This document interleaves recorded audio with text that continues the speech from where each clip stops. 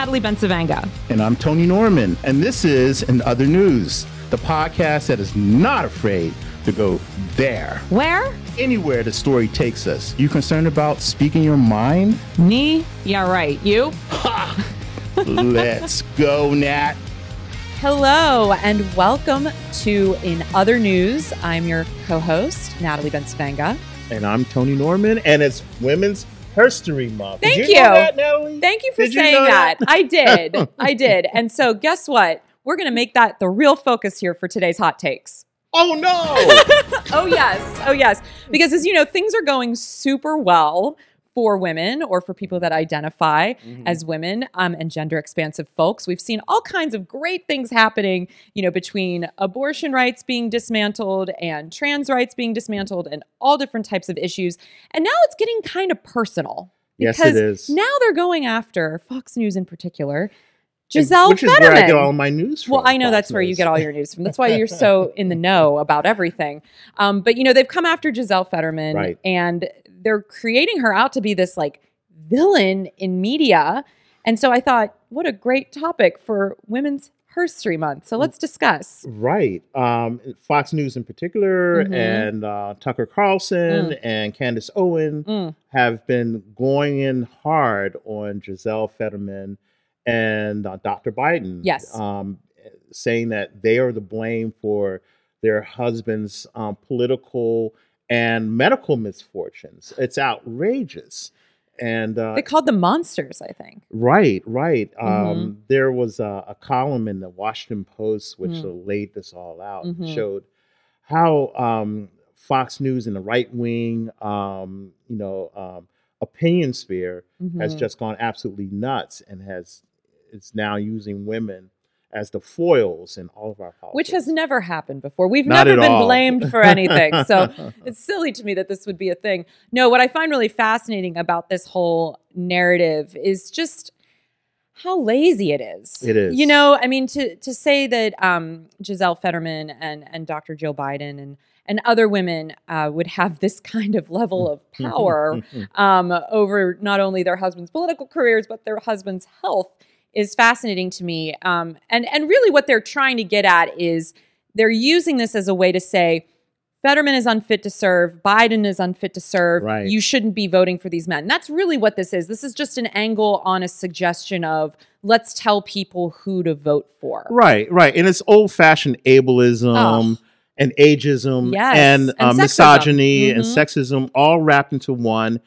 They're trying to make it respectable, you know, Yes. instead of attacking those men for their age or their disability. It's like attack the women in their lives Yeah. in a way that they would never attack, the men in those circumstances. Well, and I also found it interesting they were only attacking left-wing Right. wives. You know, no one was going after Melania Trump Right. when you know, President Trump was in power Right. for any of his issues, and there are a Right. few. Family was off limits. Family in those was off days. limits, but suddenly family is very much, you know, on the table. And so it's worth noting yet again that while women and gender expansive people are fighting literally just for their lives and for this bodily autonomy, that they're also being skewered in a very public way. And it just feels really icky and Right. gross to me Right. and unnecessary.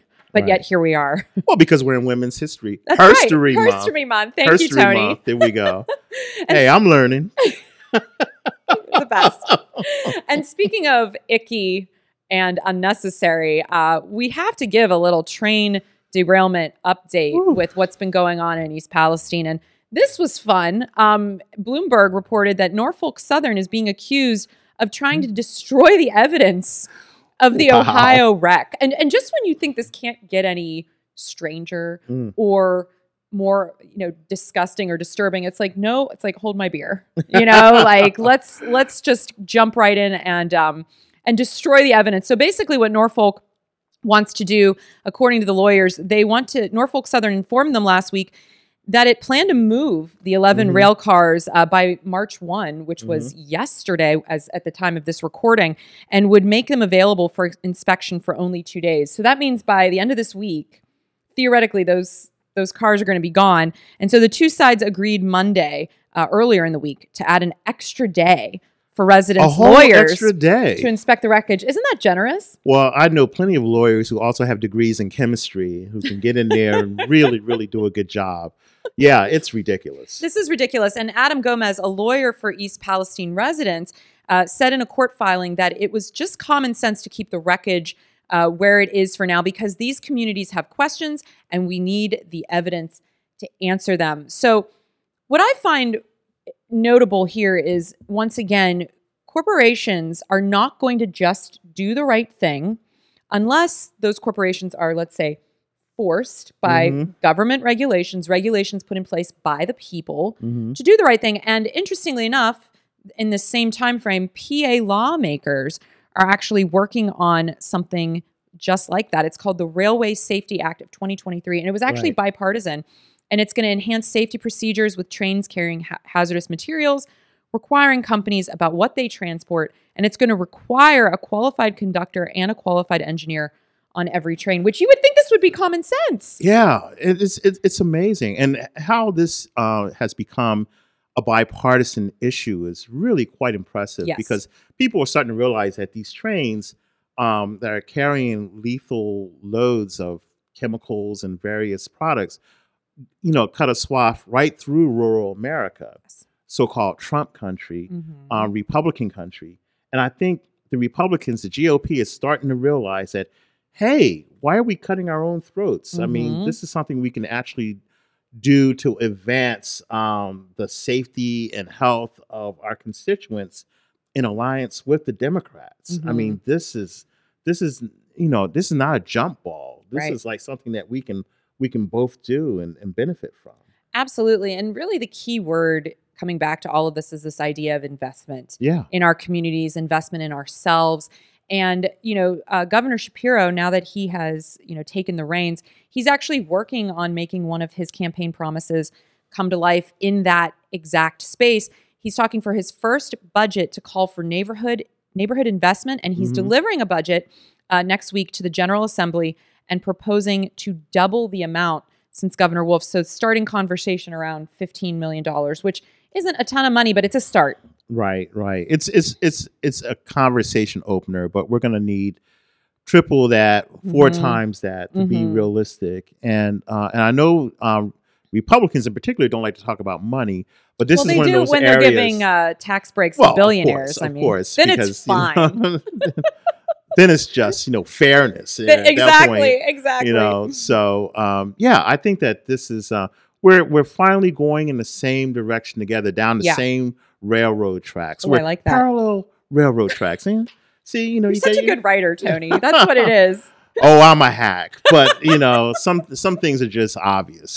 Well, all of this I think sounds important and good, which is a word that we don't get to talk about much when we're discussing politics, is this idea of good for the greater good, you know?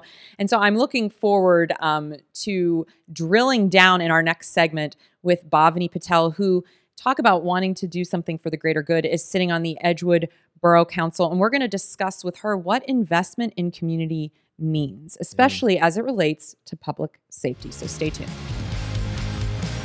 You're listening to In Other News. Thanks for joining us. All right, we are drilling down today with Bhavani Patel. I've known her in the community now for a few years and have had the pleasure of interviewing her before, but I know, Tony, she's a big fan of yours as well. She's the one, huh? She's your one fan, Tony. Well, I like everything I've heard about her. Yes. And you're not easily impressed, but you seem to be very impressed with her. I am. So I'm looking forward to meeting with her and talking. Yeah, I'm really looking forward to this conversation as well. And you're also new to the Edgewood Borough Council, which is very exciting. I also read that you're the very first woman of color to sit on the council. So, hey, Women's Herstory Month. We want to talk a little bit about your journey, Bhavani. So thanks so much for joining us. Yes, we're taking over. Thank you. Thank you. I'm so glad to be here with both of you. We're so glad to have you. So share with us a little bit about your trajectory and how you landed at the council. Yeah, so I've been serving on council for about 1 year and 3 months now.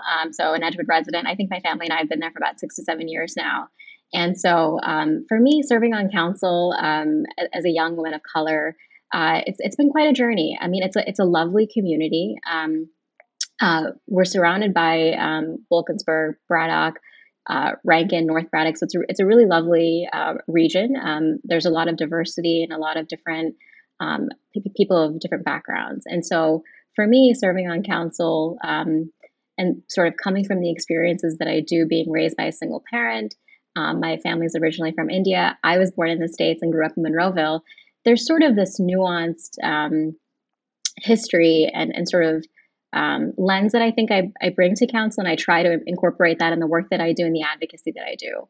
And so, one of the key things that I've been sort of thinking about recently, especially, is just gun violence and sort of the challenges surrounding in our surrounding areas, and how can Edgewood and how can I use my role in the community to bring people together. A lot of these things we oftentimes think about them from legislative standpoints, but a lot of it is just understanding that at the end of the day, we're human. And that being able to have that human connection and bring empathy and recognize that these instances can be very traumatic and that people are looking for ways to come together. And so sometimes it's just being the convener and being somebody that's willing to offer an ear and listen. And so that's something that's been a big focus for me recently. Because Edgewood itself is not a community that we typically think about as being under the scourge of gun violence. I don't think that it is. I mean, it's the surrounding communities. And I wonder, do you find yourself sort of going back and forth into those communities and talking to people in those communities to see what their needs are and what their wants are? And do you does that inform your own politics in Edgewood?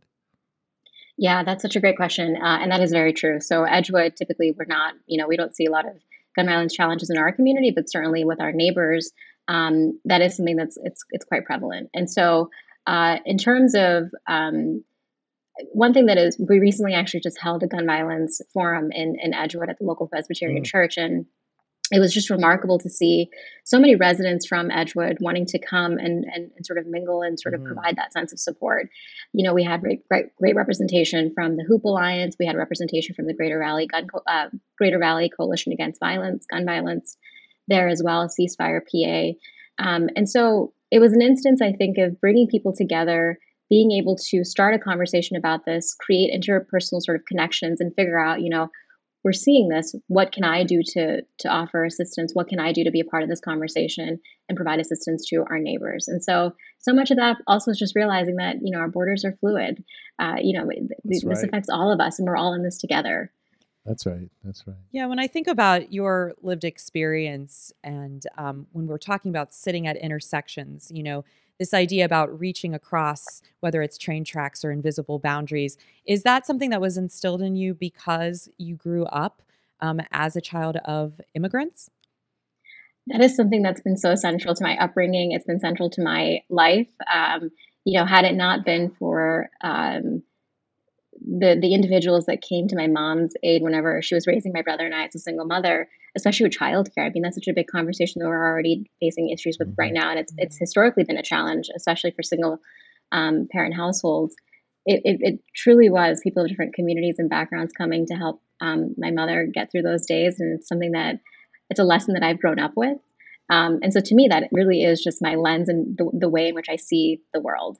And I'm really fortunate to be able to sort of have that upbringing. I'm grateful for, my mother, thinking about sort of Women's History Month. It's such a great example for me to have and to be able to cultivate that and include that in the work that I do.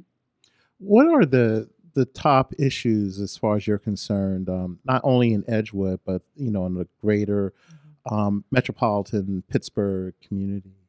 What are some of the issues that you would like to drill down on, if you could? Right now, I mean, I think just sort of, I spend time reading the news and sort of being in the community. I serve on several different boards and organizations. And I think truly public safety is something right now that is a big challenge. And the reason why I say that it's specifically something that I'm focusing on right now, because it's, the minute we as residents, as people don't feel safe, it impacts every aspect of our lives, right? Students walk into school, they're fearful of, potential outcomes. It becomes difficult to focus. You can't necessarily hone in on your studies, and, children and our kids are oftentimes dealing with other challenges as well. And then this is sort of perpetuating something greater. Parents are afraid. Parents don't know sometimes what the outcome can be. Small businesses are dealing with these challenges, right? The minute something happens in a community, foot traffic starts to go down. What are small businesses? What are the implications of that? Housing prices. It's all tied in together. And I think the root of so much of that is public safety and having a conversation around gun violence and thinking about, as a community, what can we do around that? Right. Yeah, and we talked a little bit about how Shapiro, he's making good on his campaign promises about investing in our communities to the tunes of millions of dollars. When you think of investing in communities in terms of public safety, where does that investment go? So recently, I've been, like I said, I've been a part of some organizations and have become pretty familiar with the work that they're doing, the phenomenal work that they're doing. One of the organizations is the Hoop Alliance, as well as the Greater Valley Coalition Against Gun Violence. And there are several different other organizations. So much of this, I think, is recognizing that this is a lot of interpersonal work. It's important to have familiarity in communities when you go into them, and that oftentimes stopping instances of violence before they become a 911 call, it needs to come from trusted voices in the community, residents who are familiar faces and who understand the sort of histories of neighborhoods and who lives where and who's usually walking in the streets, right? There's a sense of trust, I think, that organizations that are community oriented like that have, and to be able to facilitate the work that they do, I think, is certainly foundational to succeeding in preventing violence and gun violence. The other thing that I think is so essential, especially thinking about right now, I mean, we had a shooting in McKeesport yesterday. Quite tragic. It was absolutely tragic. And I was reading, and it one of the things was that there was a total of 4 homicides last year and all of 2022. And I think that the city of McKeesport is dealing with 5, and we're in March. And so I think that as we start to see the challenges surrounding this, one of the things that I think we certainly need to think about is the role of law enforcement and police officers and hiring and making sure that that is happening. There are certain instances that I think police officers and law enforcement are well positioned to address that sometimes community organizations necessarily can't do. And so I think that also needs to be a central part of the conversation, but also simultaneously acknowledging that, again, we've seen tragedies and abuse of power when it comes to police officers, but simultaneously recognizing that it is something that is a necessity in our communities. Right. At this point in your political career, do you see public safety becoming a bigger focus for you as you move from, I mean, you're probably going to not stay where you are. You're going to move to higher office, or at least look at higher office. And will public safety be a part of your portfolio? And what do you imagine? The way that I think about it, I mean, for me, so much of being a public servant, somebody like serving in local office, I think, is being responsive to key issues that you're seeing in your community. And right now, in this instance, I saw that my neighbors were hurting. Reading the headlines in the news, there's sort of this calling to be able to do something about it. You're not a leader just in certain aspects of your life. You try to lead and be a servant, and it's a constant, right? And the way that I see it is at the moment, that's sort of an issue that I try to do my part. Is it something that I hope that we are able to address it and mitigate it? Have you received any pushback on that? Because there are a lot of people that would say investing in more police is not the answer. We need to be investing in other aspects of our community, especially when you're dealing with communities right around the corner that have, negative experiences more often than not with the local police. Is that something that you've had to address, or that your constituents have brought up to you? Yeah, so it's been interesting, especially recently, just being a part of a lot of conversations, particularly the Greater Valley Coalition Against Gun Violence. There's a lot of sort of partners at the table. One thing that oftentimes does come up is that law enforcement is necessary and that we should be hiring officers and there should be that presence, but simultaneously recognizing that we need to be investing in other mechanisms to make sure that we're investing in communities, uplifting, sort of thinking about preventative measures, so that we don't get to a point where we're always relying on our officers for every instance, right? But at the moment, I mean, I've mostly been a part of conversations where people are saying that with the increases that we're seeing, with the challenges that we're seeing, that, it's sort of, I think about it in terms of, preventative measures. And then when we're in a position where we actually need to like address this spot on, I think that there is this sort of feeling of urgency in the community. I would like to have you come back and drill down even further, discussing the role of police and community activists and how can they simultaneously exist if they can, and see where we can all that get goes. along. We can all get along, Tony says. I'm a firm believer that yes, we can all get along, and I think that there's multiple solutions at the table that can coexist together. And I think that there was some talk of sort of the political ideology around this, and I think that that's something that I firmly believe is that it's a philosophy, right? That we can have multiple solutions and they can coexist at the table. It's not one or the other. It's not picking between two things. It's saying that both of these things are a necessity. The other thing is, again, thinking about it from a community-focused standpoint and my positioning, one of the things that we're really going to be working towards is organizing Stop the Bleed trainings, and particularly thinking about working with our students, so the Woodland Hills School District. So I'm currently in the process of organizing some of that and trying to get as many trainings that we can make available to students and teachers and other folks in the community. And it's not just only about the training. It's also about, once we do this training, we're facilitating a conversation. And, we're sort of thinking about the broader meaning of this training in our community, and how do we expand and have conversations and sort of come together and be there for one another. Well, we appreciate your perspective and taking the time to share it with us. Is there any kind of follow-up item? You're talking about the Hoop Alliance and Stop the Bleed. Are there things that people can get involved in, or when is your next meeting? Those sort of things that people can share that you can share Absolutely. With us. So again, the Greater Community Against Gun Violence Prevention. So that organization meets once a month, and I'm happy to provide information about that. I believe it's the third Tuesday of every month at 6:30. The Hoop Alliance, Kathy Jo Welsh has been leading that effort. I'm sure that, there are different ways to get involved with the organization, the work that they're doing. And then something that I said that I'll be spearheading is Stop the Bleed training. So if anybody is interested in getting involved with that, I'm happy to help facilitate, connect to the right people to make that resource available for our community. Wonderful. Thank you so much, Bhavani. And we appreciate you, and stay tuned for our final thoughts. Thank you. You're listening to In Other News. Thanks for tuning in.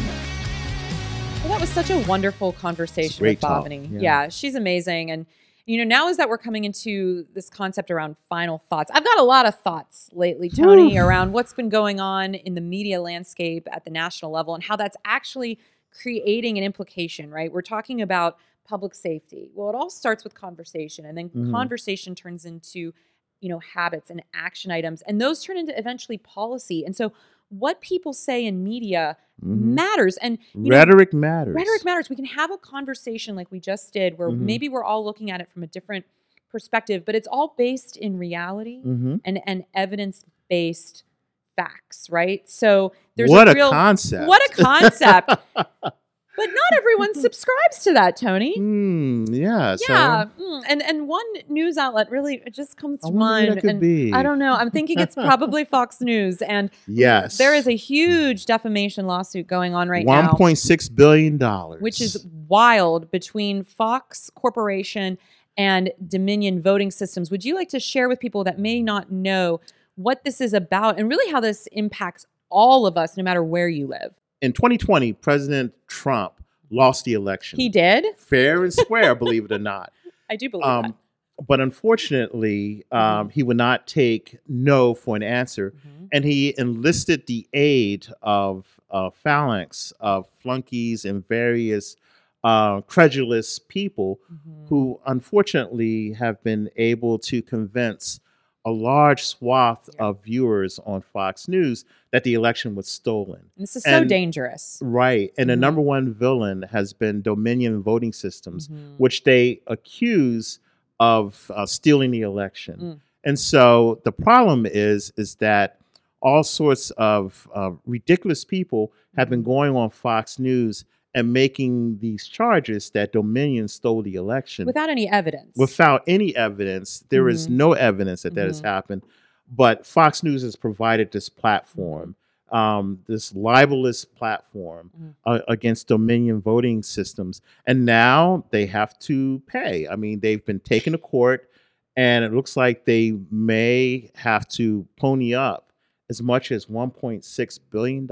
Which is fascinating to me because, one, this just doesn't happen. I mean, it's really hard to prove something like this in court normally, but some legal experts are saying that this is one of the strongest defamation suits ever seen. So we're actually watching history in a way being made as it pertains to how the public and the media relate. And what's so frustrating about all of this is, watching Fox News over the years, they just say whatever they want, right? I mean, this goes back to earlier in our conversation around Giselle and Dr. Biden, and they just say whatever they want about whoever they want without any kind of repercussion, any kind of consequence, which is certainly not real journalism, because real journalism, you get vetted, right? You get called on the carpet by your editor and they say, where did you get this? Where did this come from? Where's your source?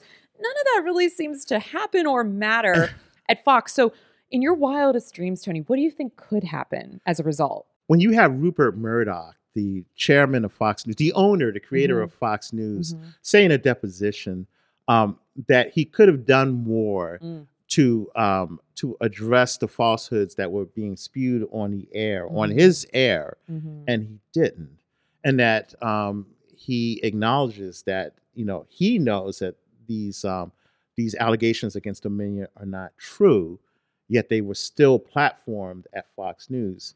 Man, that is really the definition of a lost lawsuit. Well, and the reality is this has such far-reaching implications, right? Because we just talked about how rhetoric matters. It translates into how people participate in their democracy and in their republic. And, the January 6th insurrection is a huge piece of this puzzle. And recently, I just read this in the Pittsburgh Union Progress, the strike paper, that a co-defendant of the violent Capitol rioter from Shaler, right here in our backyard, was just sentenced to 32 months in federal prison for their participation in the January 6th insurrection. So this hits home right in our own backyard. And I think that's really important to note, because sometimes we hear these sort of big lofty things that are happening in the ether, but this is impacting people right here in Pittsburgh and in the surrounding area. Pennsylvania, I believe, is either the second or third biggest state to contribute folks to the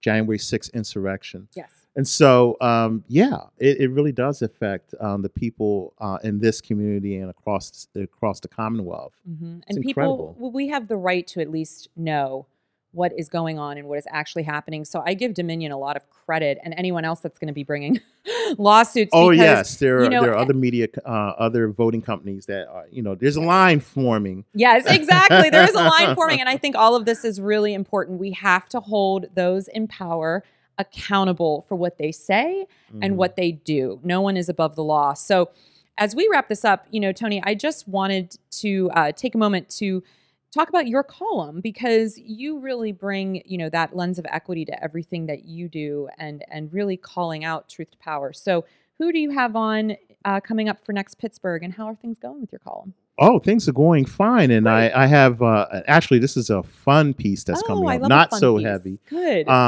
Clara Kent, the local performer and an all-around great personality, has a show on WYEP on Friday nights from 6 to 8 p.m. And I thought it would be a good time to showcase the music that she will be showcasing, music from the African diaspora, R&B and jazz and hip hop and all of these things. And local folks are spotlit on her show. So, and I just love this DJ, Clara Kent, she's a star. That's awesome. Well, I so appreciate you sharing that with us. And also, just as a fun aside, we did a live show at Cafe Momentum last week, and they are officially open. So you can go and make reservations, and we'll have a link for how you can do that and support that great space and the work that they're doing to help our kids in our communities. And, we're also going to have some action items around the Hoop Alliance and the other wonderful things that Bhavani Patel was chatting about earlier. So until next time, everybody, please take care of yourselves and each other. And I'm going to go check out Tony's column.